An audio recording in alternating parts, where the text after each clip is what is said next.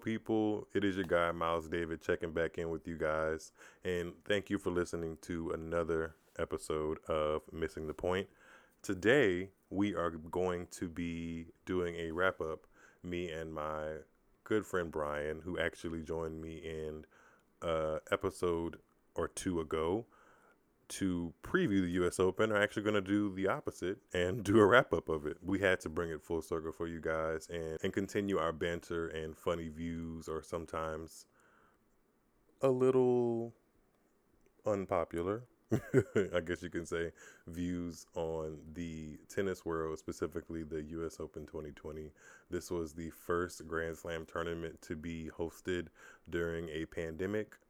Sidebar, I've just been feeling like adding during a pandemic to anything these days just gives it a nice dollop of dramatics that I'm kind of here for. You know, everything just seems up a notch when you add in the midst of a pandemic behind it.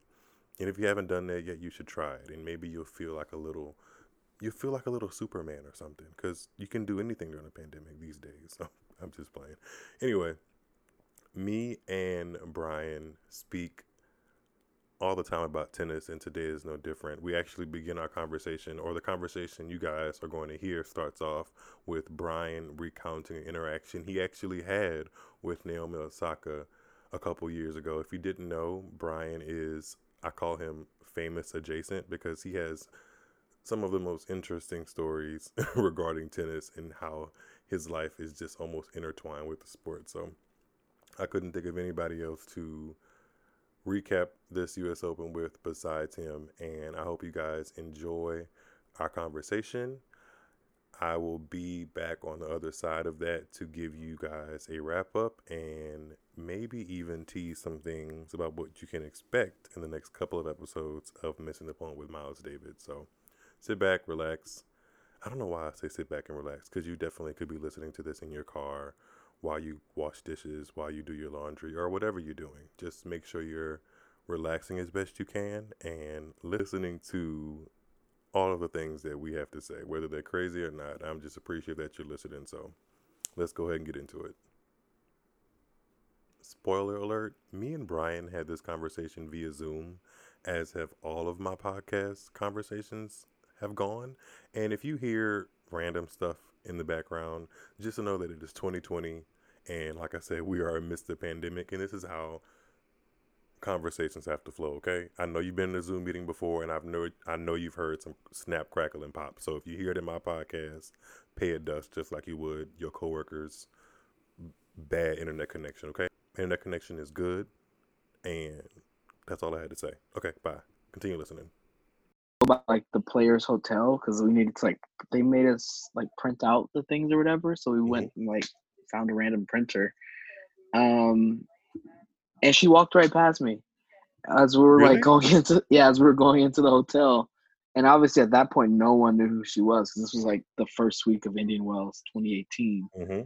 And like she walked by like 10 people, and like no one No one flinched. was And like, like, "Oh, look at her." yeah, literally no one even knew who she was. And then of course me, I'm like, oh, it's Naomi. Even the person I was with, because I went with my friend Tim. He was one of my coworkers, so Uh-huh. he and I went together. And I was like, that was Naomi Osaka, who just walked right past us. And he was like, who? He was like, that was her. I was like, yeah, that was her. And then of Who course, said like, that? I know, of course, 5 months later she wins the US Open. But Should we just talk about the elephant in the room? what's the elephant? Djokovic? Yeah, you're spot on.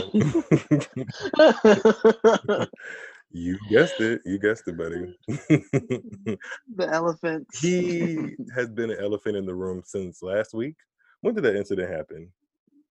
September It happened something, right? I think it was was it a Saturday or a Sunday? Well, today is the Sunday, September 13th, when we're recording this. And I feel like I've never seen as much or as many pictures of Djokovic just in my lifetime as I've seen over the past couple of days on my feed, coming up in like It's been YouTube quite a notifications. few. Like, I'm just kind of tired of seeing his face. And I already wasn't really interested in seeing his face a lot more because of everything he's been doing for like the whole entire quarantine period. Um, And it's big when non-tennis people are talking about it because, like, I have people who don't even know what a tennis ball is they're or how like to keep default. score. What does that mean? What does default mean?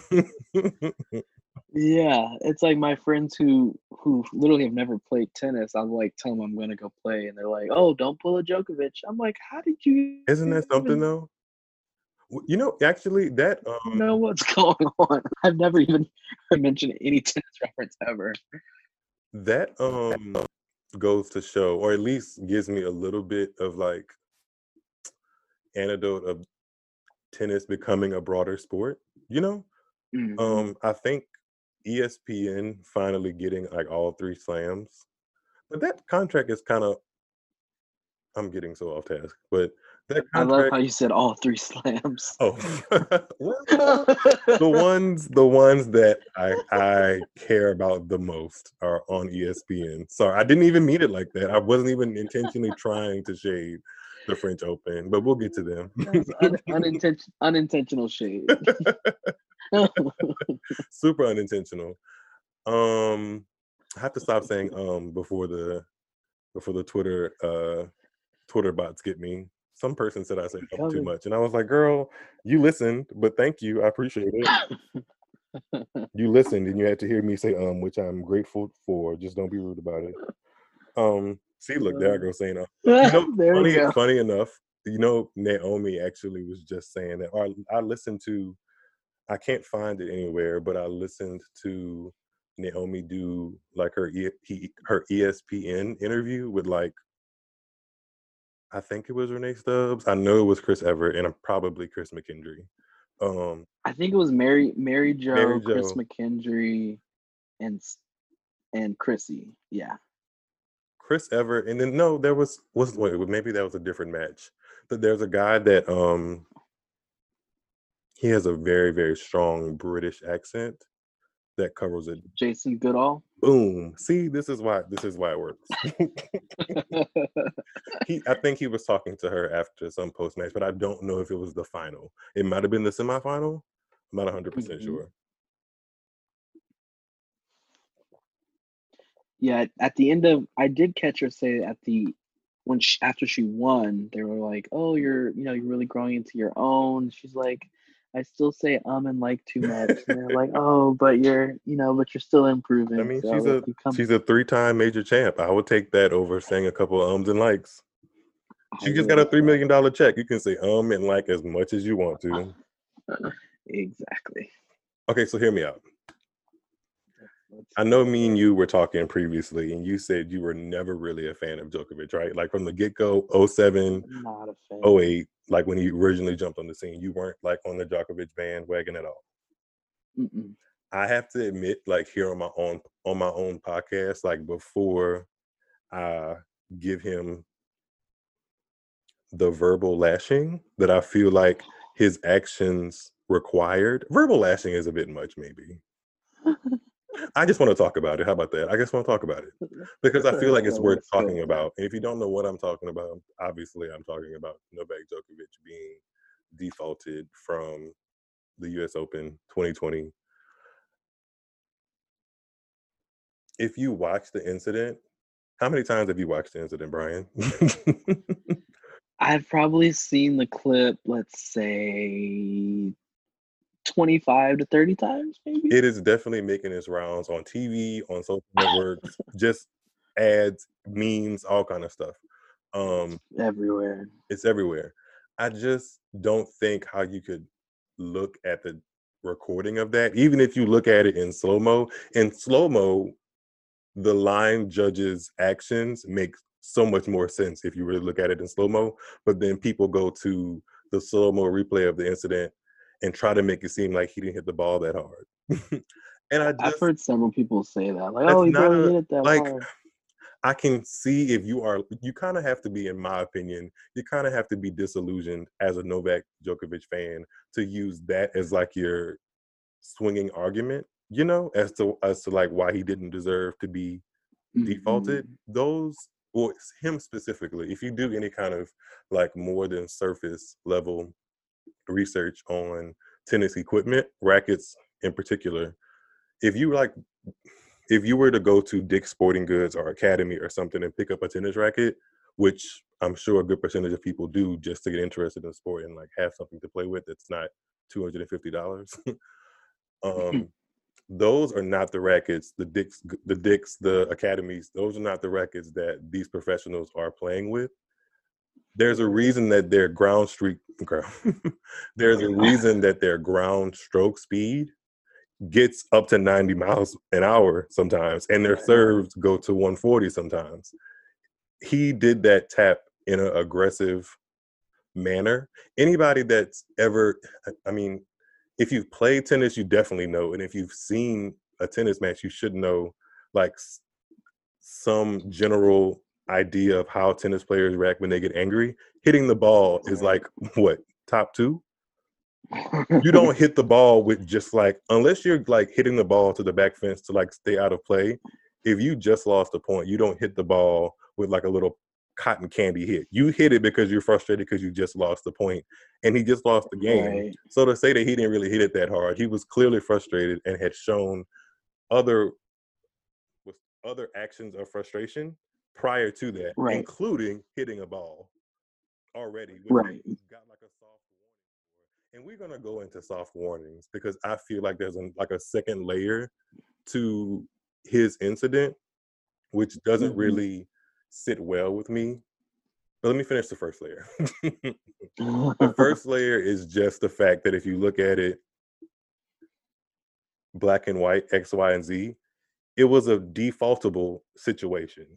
You hit a ball, the ball literally went directly in the lineswoman's throat. She collapsed because she collapsed. And even if she took it like a champ, even if she was just like and didn't drop, no reaction, somebody would have noticed that, because you don't get hit in the throat and make no noise. You know what I mean? In an already empty Arthur Ashe Stadium. It was already empty. It's a pretty jarring thing to happen too. Like that, the throat is, as everyone knows, a very sensitive part of the body. Everyone should know that. Like that is. It's basically like your epicenter besides your brain. It's like everything is connected right there. Like that. And there's not a lot of like protective covering. It's not your chest at all. No. But I think what people kept getting lost in the whole hysteria or whatever is that like it wasn't the extent of the hit that caused the default. It's like it's the action of hitting, and whether or not she, kind of like we said, she could have not made a sound, she could have not fallen to her knees, it could have grazed her shoulder, and he still could be defaulted, because it's not how much you injure the person. Yeah, it's the fact that you're doing something that is unsafe. Boom. There. That's it. There's nothing past that. There's layers to it, because any other tennis, like, if you don't know, I mean, I guess I want my podcast to speak to people that already know tennis and people that don't. But if you don't know about tennis, there are warnings that players get before they get to a point where disqualification is something that's on the table. Whether you like swear at the umpire, or you smash your racket, or you just do something or curse. Cursing is usually the one that gets them unsportsmanlike conduct warning. And if you keep doing that, then you get disqualified. Like if you keep getting warnings, I think it's up to your third, or it varies sometimes between what the actual offense is. But that's all in the nature of tennis being like a good old Goodfella sport, because that's where the origins of it are, and they just want to be seen as like a gentleman's respectful sport, which like I played tennis today, and I played singles, and I definitely hit Tramel like square in the chest. Not purposely. Tramel is who my tennis partner today. Shout out to Tramel if he's ever listening to this. Mr. Howard. Empathy. Like should there be any sort of update to like the old school gentleman sport and such, like manners and not showing emotions? I think there just should be like a lesser of a gap between when those rules were made and since we've last updated them, if that makes any sense. Because it definitely should be adjusted to where society is right now. And if they can adjust things like electronic ball calling, right, they can adjust like actual rules that organize and coordinate the sport, you know? Yeah, because something as simple as, I mean, cursing. I mean, I don't personally, I don't curse, but if you look at any professional athlete, You can't see like my face. they NBA, NFL, like MLB, like it's it's rampant and it's like it's the norm. Them cursing? So it's like, yeah. Yeah, So it's very like, much so. and it's not any sort of, you know, um warning or any sort of like penalty for it. So it's kind of, in that sense, tennis is always one of those sports that is kind of relies on tradition and this is how we've always done things and we don't really want to update Part of that is until because it's it like took so long 50 years for too late. I guess any other points you want to hammer home about Mr. Novak? his situation reminded me of something like a Karen situation because it was Hmm. very like lack of ownership to the event. And he has issued apologies via his social network like Twitter and Instagram. But Hmm. in the moment, which is kind of when I feel like you get the most authentic representation of who someone is. And I go Hmm. back to me my hitting the player I was hitting with today. Like when it happened, I immediately was just like, "Are you okay? Like, do you need to help up?" And they were like reassuring, like, "No, I'm good." He basically gave her a hand and was like, "Oh," it was more of like a, "Oh shit, I can't believe I did that," than a, And "Are he you was okay?" smiling like the whole Yeah, time. He because was smiling and it was. smirking. I think it was a smirk because he feels like, "Oh my god, this can't be happening to me." Because a Right. lot has been happening to him, so I can kind of see that viewpoint as a human. Like, damn, this can't be happening again. So let me find the humor in this. But in that moment, Right. it really, and even like some of the pictures that have been taken of the line judge, she looking back The like eyes. her eyes really looking like, wow, you're not even gonna like make sure I get off the court and you just hit me in my throat at like easily 50 miles per hour. Like, come on. Uh, and then another part that didn't really sit well with me is that, I mean, granted, in his situation, it makes sense that he's going to try to plead his case, but he was like, no, you don't have to do this. You can just default me like a game or a set. He Like was it like, but works not like the whole that. match. He's like, I don't have things like this in my past. Like this is all very new for But me. doesn't And it it's sound like a like, Karen? Like trying to plead her no, case not to get exactly. into a police officer's car for clearly doing something that was wrong. This doesn't For a happen to rule me. that's like very Very cut and black and white. dry. Very black and white. It's very black and white situation. It's like, but But no, I'm the number no, one I bake player. cookies on the weekends for my kindergartners class. This is not like me. Can you please just kind of let me go or give me a ticket or something? Like that's really what it sounded like. But I Basically. guess I get his pleading his case. I get it. But Right. in the moment it felt really self-centered Mhm. and he didn't do himself any favors when he walked off the court and didn't speak to any press either. Skipped press. And then even in his apology, Which is also a finable thing. So you were like racking up the right, fines. right. Even in his social media apology, he didn't say, I apologize for hitting her. He said, I apologize for the stress that I have caused, which kind of like detaches himself from the situation. It's more so apologizing that she had stress and not for apologizing for what he did. Detached is a great word because it really does feel like Djokovic sometimes lives somewhere else, you know? Or like just has a different set of agenda. And he comes across like I'm not gonna say that I never was a fan of him. Because back in 2008, when he kind of like first had his major breakthrough, literally he won his first Grand Slam in 2008 at the Australian Open. I was happy because at that point, if you do your research, it was literally just Roger Federer winning everything and Rafael Nadal winning the French Open for like 3 years in a row, almost four. Um, Yeah. so I was just finally happy to be like, oh, this is somebody new and like younger-ish that I can support. Anyway, enough about Djokovic and his Karen energy. So as we were recording this, we already know who the winners of the US Open 2020 are. The women's singles, the winner was, can I get like a drum roll or something? That actually wasn't a bad one. The winner, I tried.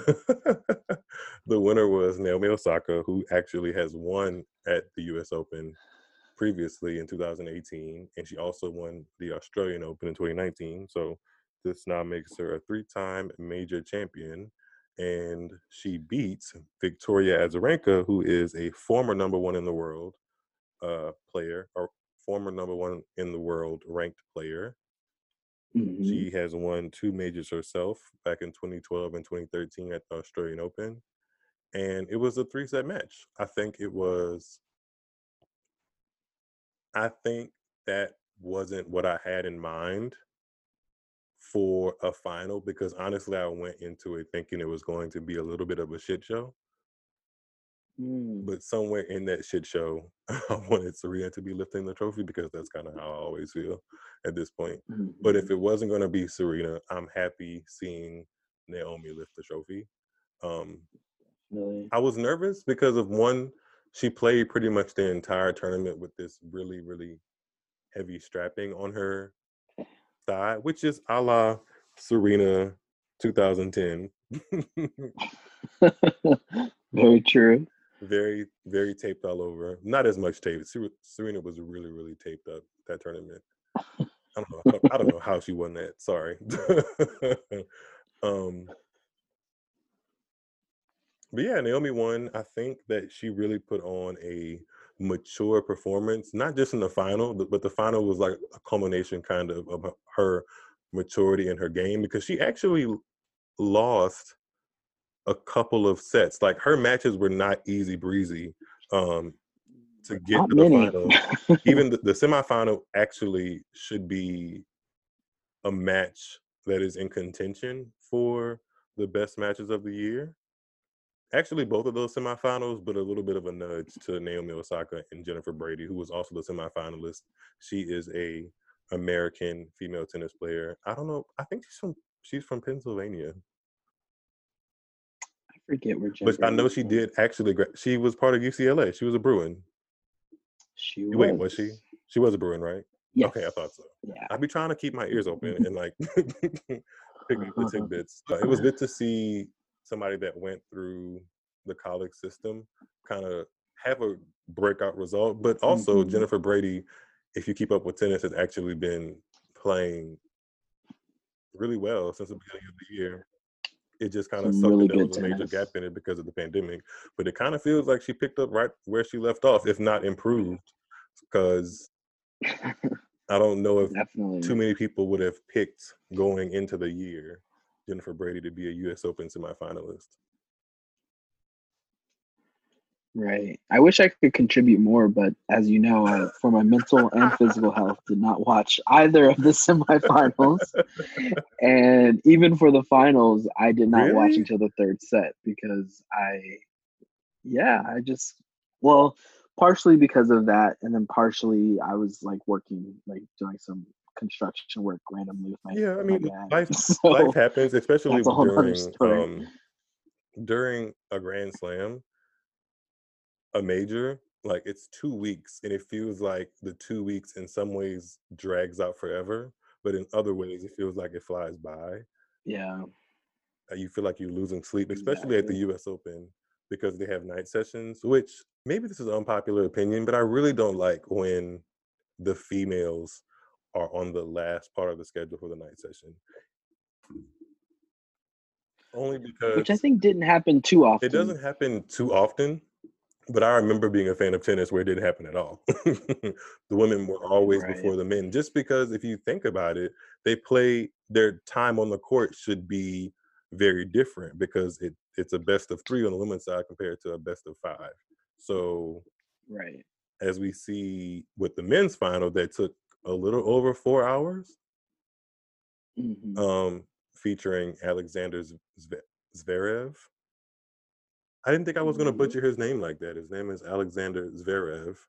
The commentators really be they'd be like They would say Zverev Zverev. and Zverev, and I'm like, just pick one and stick with it. Like, there's just like too many different variations going on. Zverev is my Zverev, favorite one because it puts like it puts an Zverev. S and an A and then in front of this Zverev.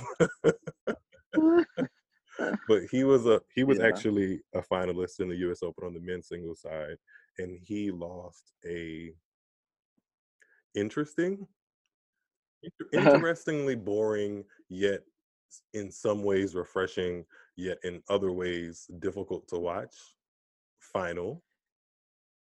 Lots of ups and downs for And sure. lots of It's pink, weird lots of because fuchsia. yeah, because even though he went up 2 sets to love, I still had an inkling the whole time that team was gonna win, just because He's done that before. that second serve is so Man, it's so he's shaky 6'6", and and that second serve sometimes yeah, bounces, which he was hitting second serves in the 70s. And for someone 70 that gets miles to per hour, 140 that's like something on a first serve. That's a huge drop. yeah. It's like most of the top women, their second Yeah, serves are in the 80s and Radwanska 90s could do that, consistently. I think. Exactly. So it's like for someone with so much talent, such a good big serve Number to not 5 seed only at that. to not only not, serve really well, but also be throwing in so many double faults on something that as a professional you practice those day in and day out. So it's just so strange that it tends to keep coming up in the worst situations. But I mean, I was definitely glad that he was able to win the first two to at least make it interesting because he played very very well those first 2 sets and even in the fifth as well. But team was just too strong It's today. He interesting. definitely deserved it. It's interesting that you say that because he was also down 2 sets in the semifinals against Pablo Carreno Busta of Spain, who was basically Mm-hmm. taking Novak Djokovic's route to the final, pretty much, because that's the player that got the go forth and prosper from Djokovic's dequalification in the fourth round. Right. It was just nice to see two people, although it was really really tough to watch because it was almost like they were both. I kept thinking of somebody with like a hot potato and be like, I don't want it. You can take it. You take They it. I did don't want not it. You can want take it. it. I don't want it. You can take it. Yeah, Just back and because forth. well, I think it was what in the third set, um, Zverev was actually like they said 6 points away, He which in was tennis he terms was might as two. well be a He mile was like away. two a couple Was it times. two? Yeah. He definitely. In the third set? Oh, in the third set? No, Not in the I was third thinking set. the fifth. Yes. So in the he could have closed it out in three sets because he was up 2 sets and then it was 4-all in the third set and then it was 4-all. Team was serving at 30-all. So it's like if you just get a quick 2 points, that's a break, and you serve it out, But I you can mean, win in straight sets. did you hear what you just said? You get a quick break and then you serve it out after serving second serves at 70 miles per hour. He didn't just. Well, no, that didn't come until the fifth But set. still, He like that's didn't us also in the back of his mind. Like my second serve can right, definitely go a little wonky. So I think right. But the fact that he was so close to like, I hope it doesn't sting him too much because watching I the don't think it will. it really shouldn't because in all honesty, there's two players that really could be in his position. I think Borna Choric, who we lost to in the quarterfinals, outplayed him for a majority of that match. It just was the really, really small points that Choric didn't execute on that made that Mm-hmm. match or gave that match the result it had. And then in the semifinals, for him to come out so I was watching the semifinals from Alexander Zverev. I feel like we're talking about him more than we're talking about Dominic. But Dominic, you're gonna get your shine. Don't worry. You already got it. You won. Yeah, and he can keep doing more damage. It wouldn't surprise me if he makes another final a couple weeks later Zverev. because he likes to clay as Yeah, well. I think he's really that ball bounces up almost better in his strike zone. But I was actually surprised, pleasantly surprised, but surprised nonetheless, that he has decent hands up at net. I don't know where that came from, or maybe I just wasn't watching intensely enough, but he can play up at net. Mm-hmm. And that wasn't something I thought was like a arsenal in his game. So to see him kind of pull it out in tight junctures of the match was nice. But Yeah. the ultimate winner was Dominic Thiem, and it's nice to like say that the winner is Dominic Thiem because he's been in 4 finals, or that was his 4th final. That was That his was his fourth 4th one. final. He had lost his 3 prior. So anybody that like, I mean, you can apply it to all kind of situations. You don't want to like fail at something 4 times in a row. That wouldn't be fun for Yeah, anybody. So I really felt that yeah, he had been knocking on the door, especially at the beginning of this year. He really played Djokovic well. It's just that he kind of took his foot off the pedal in that match, and Djokovic was just ready for it because he's always ready for it because that's the kind of player he is. right. But it was nice And then on the other to get his hand, day in the you have sun. Naomi, who she's 3-0 in her finals, She's which she's 9-0 when she gets to the quarterfinals. yeah. Which So it's is, like once she gets to yeah. the second week, it's like those are like looking like Serena I was numbers. just Like about to just say don't. that, but I didn't want to jinx her. Once you get to the, as they say, the business end of the tournament, she's ready for business. And I think that she really has a, which is odd because the winners of on the women's side and the men's side are different to me, but I also think they're entertaining. Well, I think Osaka is a lot more entertaining than Team is, but I don't mind watching a team match except for the fact that he stands in Egypt all the time. He He's stands he's so very far far back, and away. it just seems like he's exerting so much energy with every string, with every swing, because he's so far back. And it's just like, And geez, even on the 70-mile-an-hour serves where he was not coming into the court, man, it's like he's about to serve at he's 70 about to miles an give hour. you a Pop Tart. Like, go toast it. Like, what do you mean? Exactly. What would you say is like your favorite takeaway from Osaka specifically from the US Open? I like how you mentioned the maturity factor. Like I feel like her game is she feels very confident. And even in the situations in the sets or the matches where like she wasn't playing well, like for instance the first set of the final, she doesn't let it rattle her. So she's kind of grown into her own when it comes to her game, and she knows what she needs to do, and she kind of just does it. And I feel like that'll give her confidence to probably go on a little run and win more because she definitely has the game for it and Do you the think she maturity has looks the like game for it for too. different services besides hard? Remains to be I seen. think It she I remains think to she be will give her seen. best effort, I think. Yeah. But what you were saying about like her being mature, it's interesting because that's almost a total different player compared to when we last saw her in a major at the Australian Open when she lost to Coco. She didn't look very mature or able to kind of brush off small things very well at all. So to Hmm. see her kind of come through, although it's been a while since Australia, that's only, well, I guess it is a kind of, I mean, 9 months. A lot can happen in 9 months, especially with quarantine and kind of being forced to be a little bit more, or being forced to be a little bit more introspective. She probably just tapped into certain things in herself that she didn't always know maybe was there, but always have been there. Because I Hmm. really do think she could be good for the sport, or she is good for the sport, I should say. And one thing we didn't mention is she really wanted to wear those 7 masks too. The fact that she really did it, I give her like, I had to She, really put the word. I did an Instagram reels on the Instagram podcast page, and I really couldn't think of a song that summed up her run in relation to wearing those 7 masks. I was thinking I didn't want to go too like dark Black Lives Matter because I wanted to keep it light because she did win and it was like a happy moment, even though she was representing something that's really sad if you really sit down and think about it. The names of those people, a lot of which have not gotten right. justice. That's sad, but I wanted to keep it a little light for Instagram, I guess. She literally Hmm. said, I'm going. I brought 7, so you're going to see me in the final," and literally did just that. That's boss stuff. Yeah. That's really boss stuff. And Hmm. every time she was faced, because she didn't come out of the woodwork in the tournament firing on every Right. cylinder. She wasn't firing like I don't. I think the cleanest match she might have played was against Kontaveit in the quarterfinals, Or no, Ponzinibbio was the fourth Right. round. She may have played. Didn't she beat Shelby Rogers in straight sets?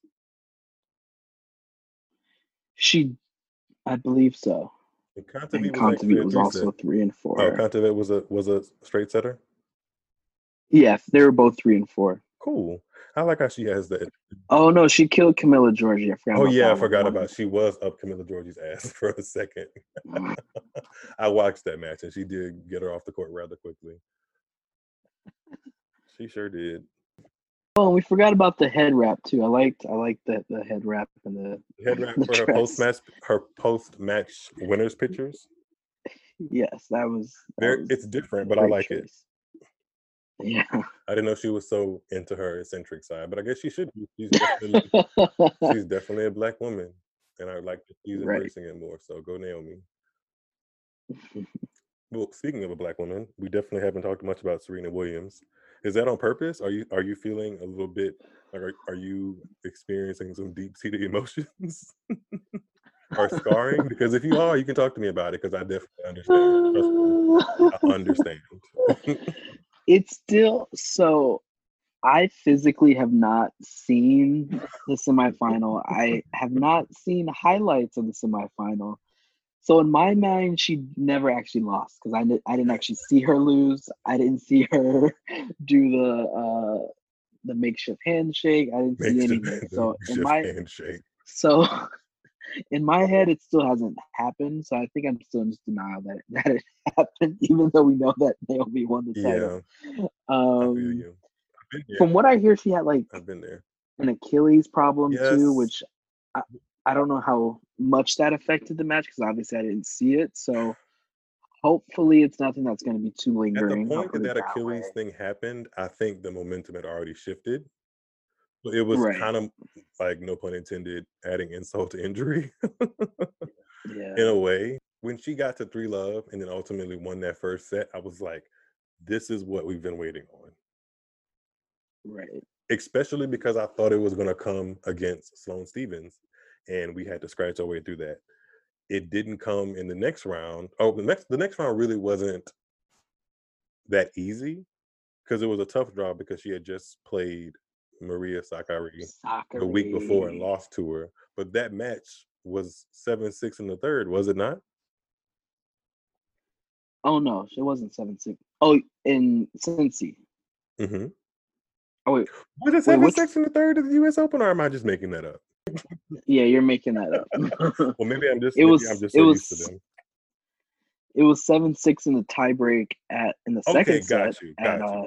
At Western and Southern. But there wasn't a tiebreak in at the U.S. Open Cincinnati. either? No. Let me double check this. No. She might have played one, but it wasn't against Sakkari. Yes, she did. At this U.S. Open, she. No, I'm not crazy. In the second set. In the second set, yes. She played a tiebreaker. I know I'm not that crazy. Second set, yes. Speaking of tiebreakers, she could have gotten to one easily. Thank God she didn't, I guess. To Pirankova, who was also another mother.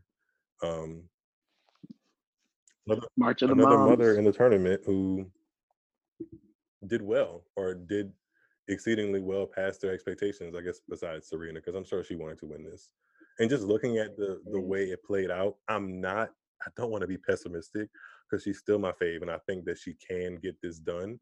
But I also think that there's no need for me as a fan and for the fan base of Serena's as a whole to put so much pressure out there towards getting this number 24 because we already have the open era record, and the way we got that the way we surpassed the open era record was with a baby in our stomach. Like you can't and we didn't lose a set. So if you think back to those times, 2017 Australian Open is what I'm referring to. Those were good times in life. I remember I think I was actually sitting where I'm sitting right now, actually, which is weird. And I remember basically rooting Venus and Serena on to get to that final and play each other. And now fast forward over 3 years, there's this number 24 that Serena just just so happens to not be able to cross, and they talk about it with every single loss, and it's just like, Yeah, I will say in their defense that when it comes to the commentators and anyone who's like even somewhat remotely well versed in tennis, I feel like everyone considers her the GOAT already. do you really think that though? I Because don't. I think there are, for every person that thinks she's the GOAT, I think Do you think they're just saying it? no, I think that there are people that genuinely do not think of Serena Williams as the GOAT. It's frustrating Who are because these people? I don't, sometimes I mean, are these people? Because are they're they not people just in Serena they're not people in haters? my life. I don't think. I think everybody in my life knows how much I love Serena and how much she actually is the GOAT. Because you just when you But those people, to be fair, those people, even if she has 25, they're not gonna think she's the GOAT. Like, so it's not even worth because they're Serena haters, arguing. you think? Yeah, But so yeah, so it's but not. my thing is They don't. my thing is Getting why 24 is not gonna make her the GOAT for them. but why do we even have to have the conversation? Like, why is the finish line being moved? Like, why is that being something of a conversation when if anybody else, if Sharapova, I don't hate to use her as an example, but depending on who you ask, Sharapova was supposed to be like the next Serena. We know how that worked out because it didn't work out too well. Ugh, If ugh. Sharapova had went on to win 23 Grand Slams, I do not feel there would be such. Is she really, or does she really have to get 24? People would basically still be celebrating the fact that she won in 2017.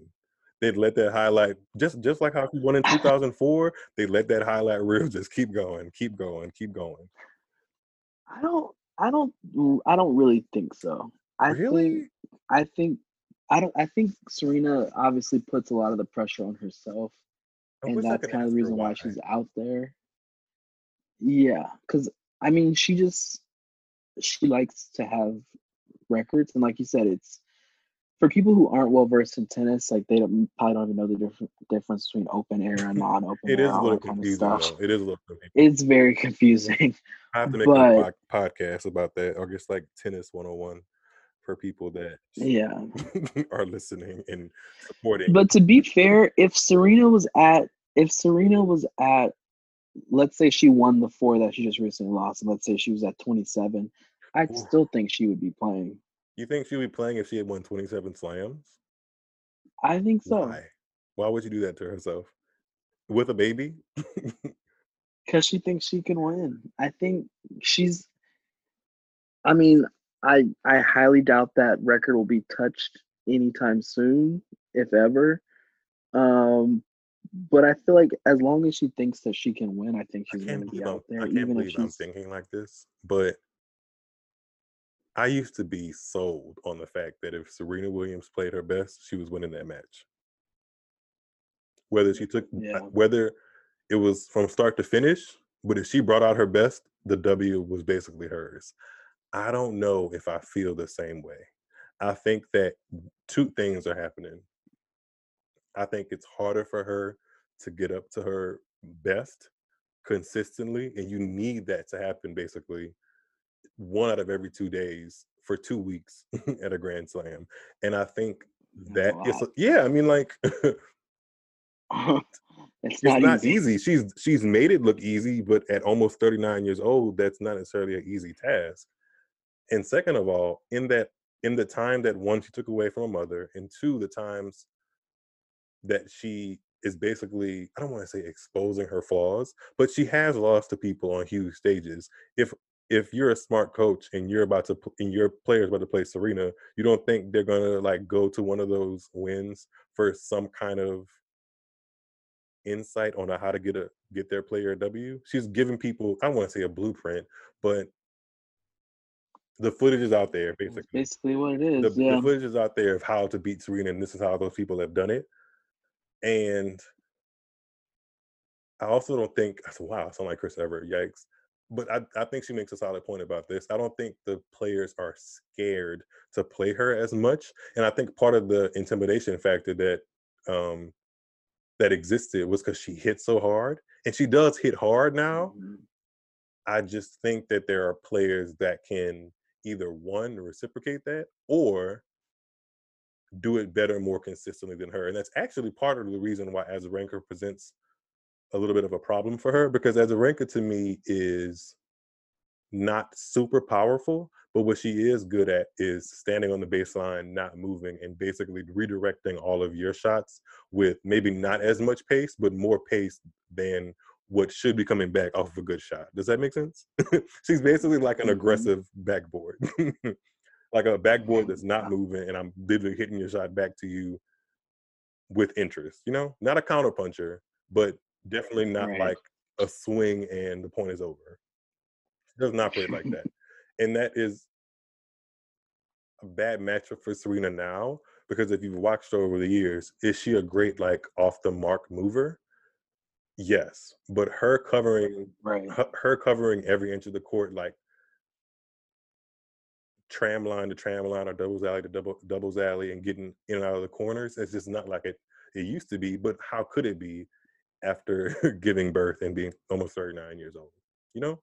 So I think Right. she's juggling with learning how to win with what she has right now, and the fact that people are getting hip to what to do against her. And then she also, with this US Open, she ran into somebody that hadn't lost a match in a couple of weeks. So they were feeling really confident. Right. Vika Azarenka had just won the tournament prior to um, the US Open, which was played on the US Open's Right. ground, the Western and Southern. She won that tournament. So she was like already on a 6-match win streak or something like that. Then the 5 more to get to the semis, the 5 more to get Right. to semis, and boom, you got a recipe for disaster. So it's when I break it down like that and I say it like all I say it like that, I definitely feel like I need to get more comfortable with just being happy that I get to watch her. That's kind of the place where I am right now. It's Like, like, we are very lucky that they even like, I think what you mentioned about her, if she had 27 slams, she would still want to compete. I think we're very lucky that it went that route and that Richard, their dad, was actually wrong about something, because he basically predicted everything that actually happened about their career, except for the fact that they were going to have the longevity that they're having. I right. didn't think I don't think they thought they would be in the game. I mean, Serena already said it's on tape at the Wimbledon press conference that if she was on the court at 38, that somebody needs to come like take her off the court. And here we are. She's about to be 39. Right. So I'm just happy to be in a position where I can be talking about her still, and it still be like she still is an active player. So I'll take it. In the semifinals of a major, when you haven't played for months due to a pandemic, it's still not bad. It's really not. Right. And this is what I actually meant to say about to going back to the Djokovic situation, and as it relates to the next gen. Sometimes when there's like a break in the draw, the next gen isn't there to like take grasp of the opportunity. When Mhm. Djokovic got defaulted, the Zverevs, the Medvedevs, the Tsitsipas, the team, the Felix Auger Aliassime, the Tiafo, who else was still on the draw? Oh, Tsitsipas was already gone at that no, point. he wasn't. Yes, he Was he really? Was was. that the night before? Yes, it was. It was the night before. Tsitsipas happened in the day session. Djokovic got defaulted. Well, at least we still got Tiafo in there, and he's part of the conversation. But I feel like everybody Right. that made the quarterfinals should have not a target on their back, but they should feel some type of way. And even if they aren't like in their mid or early 20s, like most of the next geners are, they should feel like they accomplished something because they made the quarterfinals of US Open, which is nothing to laugh at. I'm just glad we can stop calling Team Next Gen, who's 27. He's I like was basically literally 30 years just about old. to say that. It's Well, like he. wait. I'm 27. I'm 27, and I think actually just thinking about it as regards to age, when you look back on his trajectory of his career, although it's been mostly up, there's been things in it that could have been kind of, I guess for lack of a better Derail him term, a earth little bit. shattering to him. Like, it could have like threw him off of his game, but he kept going, kept improving, and this is kind of like the fruit of his labor. So I felt happy for them. I felt bad for Zverev to kind of be in a position to finally get what everybody said he may never get or something because of how he plays. But I think, He served for it. do you think, so I guess, hot button question, who do you think is going to have more majors once their careers are over, Zverev or Thiem? Whew, that's It's tough not a yes. I mean, it's not a because yes or no answer. It's kind of like a guesstimation based off of results that we saw today in the final, actually. it's tough only because of their age difference and the fact How are that they friends? team Now that you say their age no difference. the age No, yeah, difference. but I'm thinking, how Just are they friends now? Because not Djokovic. they're 4 years apart, so it's like you would think because I mean, team is gonna have to deal with the big three for at least another 2, maybe 3 So I guess he's years. happy he got it while he could get it. Yeah, so at that point, that makes team already in his early But what if 30s Djokovic takes this whole situation and just like, you know what, yeah, crumbles. oh, like I don't want to see him crumble. I don't want to see him crumble. But it would be, you know what rhymes with crumble? Humble. Djokovic could definitely take a good slice of humble pie out of this whole situation. I don't necessarily want to see him crumble, I but he definitely got humbled. He definitely did, for sure. Yeah. I would say if Team and Zverev were the same age, I would say Team would get more hands down. But He has more of a because consistent package. because Zverev is 4 years younger, I think it could go either way. Because a lot of times with tennis, it's not really so much about how good you are; it's how good the rest of your competition is. And I feel like that's one thing that people Is would that why Roger always say Federer has about. 20 Grand Slams? But a lot of people would say that about like Steffi Graf and her getting 22 is that Steffi like Graf she had a did not very have the Steffi Graf's main opponent had a very punctual thing that happened to make her resume a little bit asterisk-y. Not like fully asterisk-y, that's not really a word, but if you take away what happened to Monica Seles, do you think that Steffi Graf would have gotten to 22? It definitely wasn't not. shaping out that But way. that It was not shaping out that it does way. not. I mean, and don't get me wrong, it doesn't take away from her Right. 22, You got to put but it in the full scope. but Like when you tell the story, you got to tell yeah, the whole darn story. yeah. But the level of someone's success definitely contributes to the people that were there.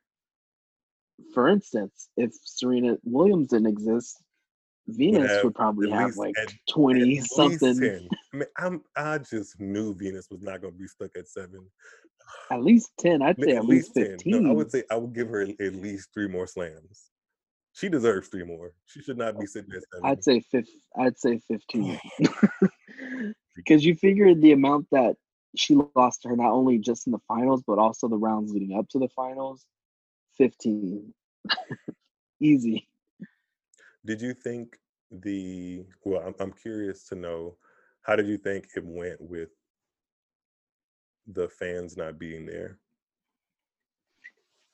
It was fine for me. Like there was definitely moments where like a crowd would have been crazy. Like for instance, the Tsitsipas Coric Yeah. match, like the crowd would have been going wild and points like that. And even the final today, there was points where the crowd just would have infused like that extra element of excitement. But going back to my mental and physical health, I You had can't enough keep telling the people that excitement. you didn't even watch the matches you're talking about. You can't keep telling them that. We need the people But to be informed. going back to that, without the crowd even being there, I'm already have enough energy, Watching from home. excitement, blood rushing by myself with Yeah. no crowd. Yeah. So Yeah. For sure. yeah, they were missed, but it still I felt was like a still in great here thing. screaming for Venus, even though she lost in the first round. I was still in here. Like, you can do it, Exactly, Venus. You can exactly. do it. They put me on the virtual fan board. They sure did. They sure did. I was gonna ask, when you recorded your video, did you like shadow like you were making noise, or did you actually make noise? I actually think it was a little bit of both. Fair. I think it was a little bit of both. If you guys go to the podcast Instagram, I posted what I saw on TV as I was watching the fourth round match between Taylor Fritz versus Denis Shapovalov, which is actually, I'm going to ask you a question later, and their match is the answer to one of my questions to you. Oh, But cool. I want to say after the match was finished, actually, because I think that was the first time in a while.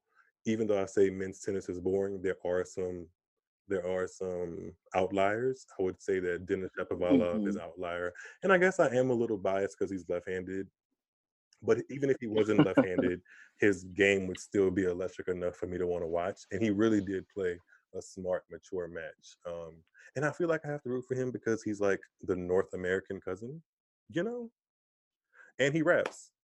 Is it good rapping? We don't know, but he Yeah. does rap. You can stream his, Distant you can relative. stream his single on Spotify.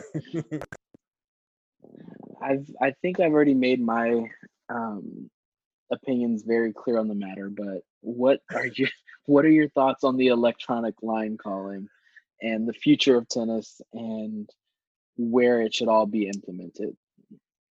I think it's a crock of shit that they tried to use line calling in the natural way versus line calling in the electronic digital way as like a issue of whether or not Djokovic should be disqualified.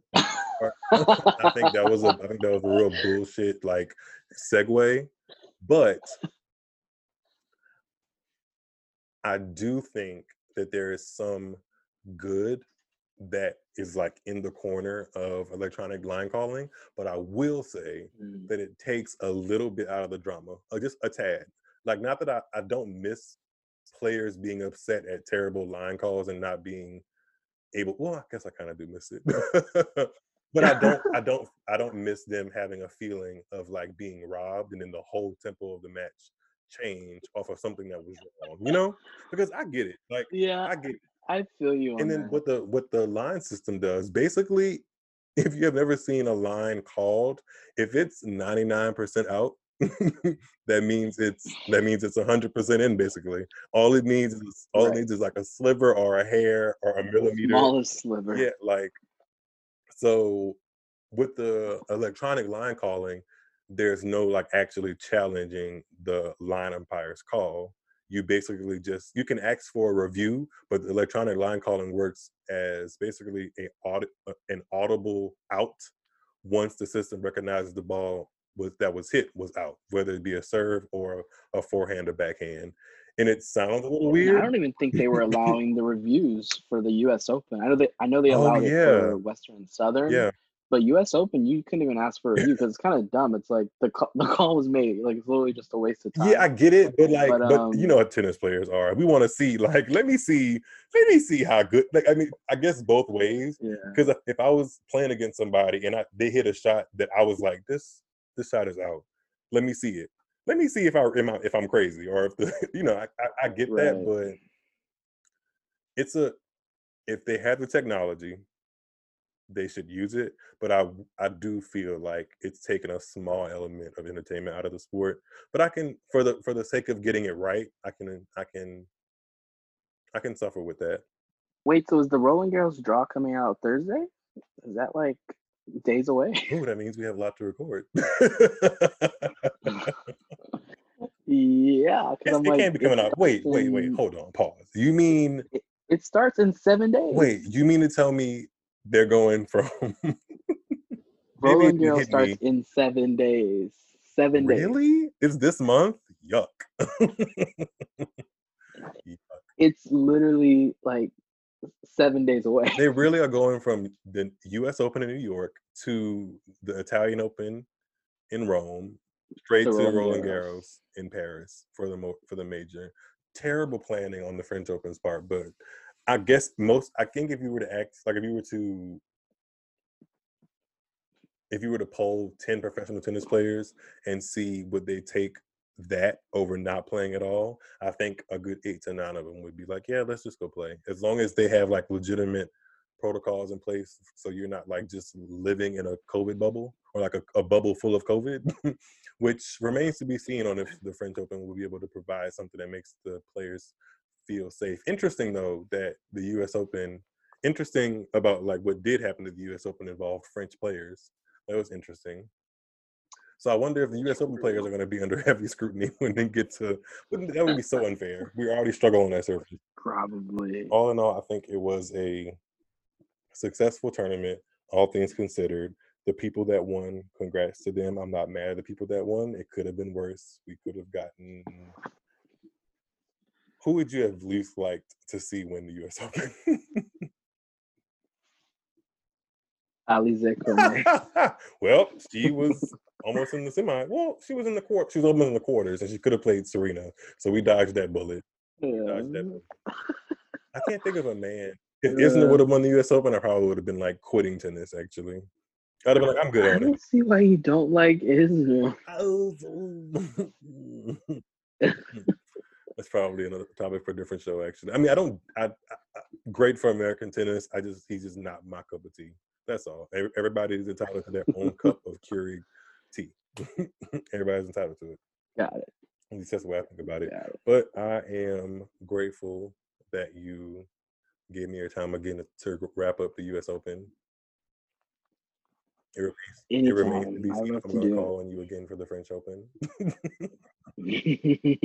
I may have to spread my wings a little bit and get some other tennis guru friends come and give me the information, because people probably know that we're going to be rooting for the same people.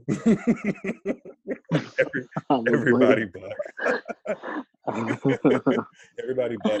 My bracket is exactly the same. The same 8 women will be making the quarters. Not if they got Venus playing Azarenka in the first round again.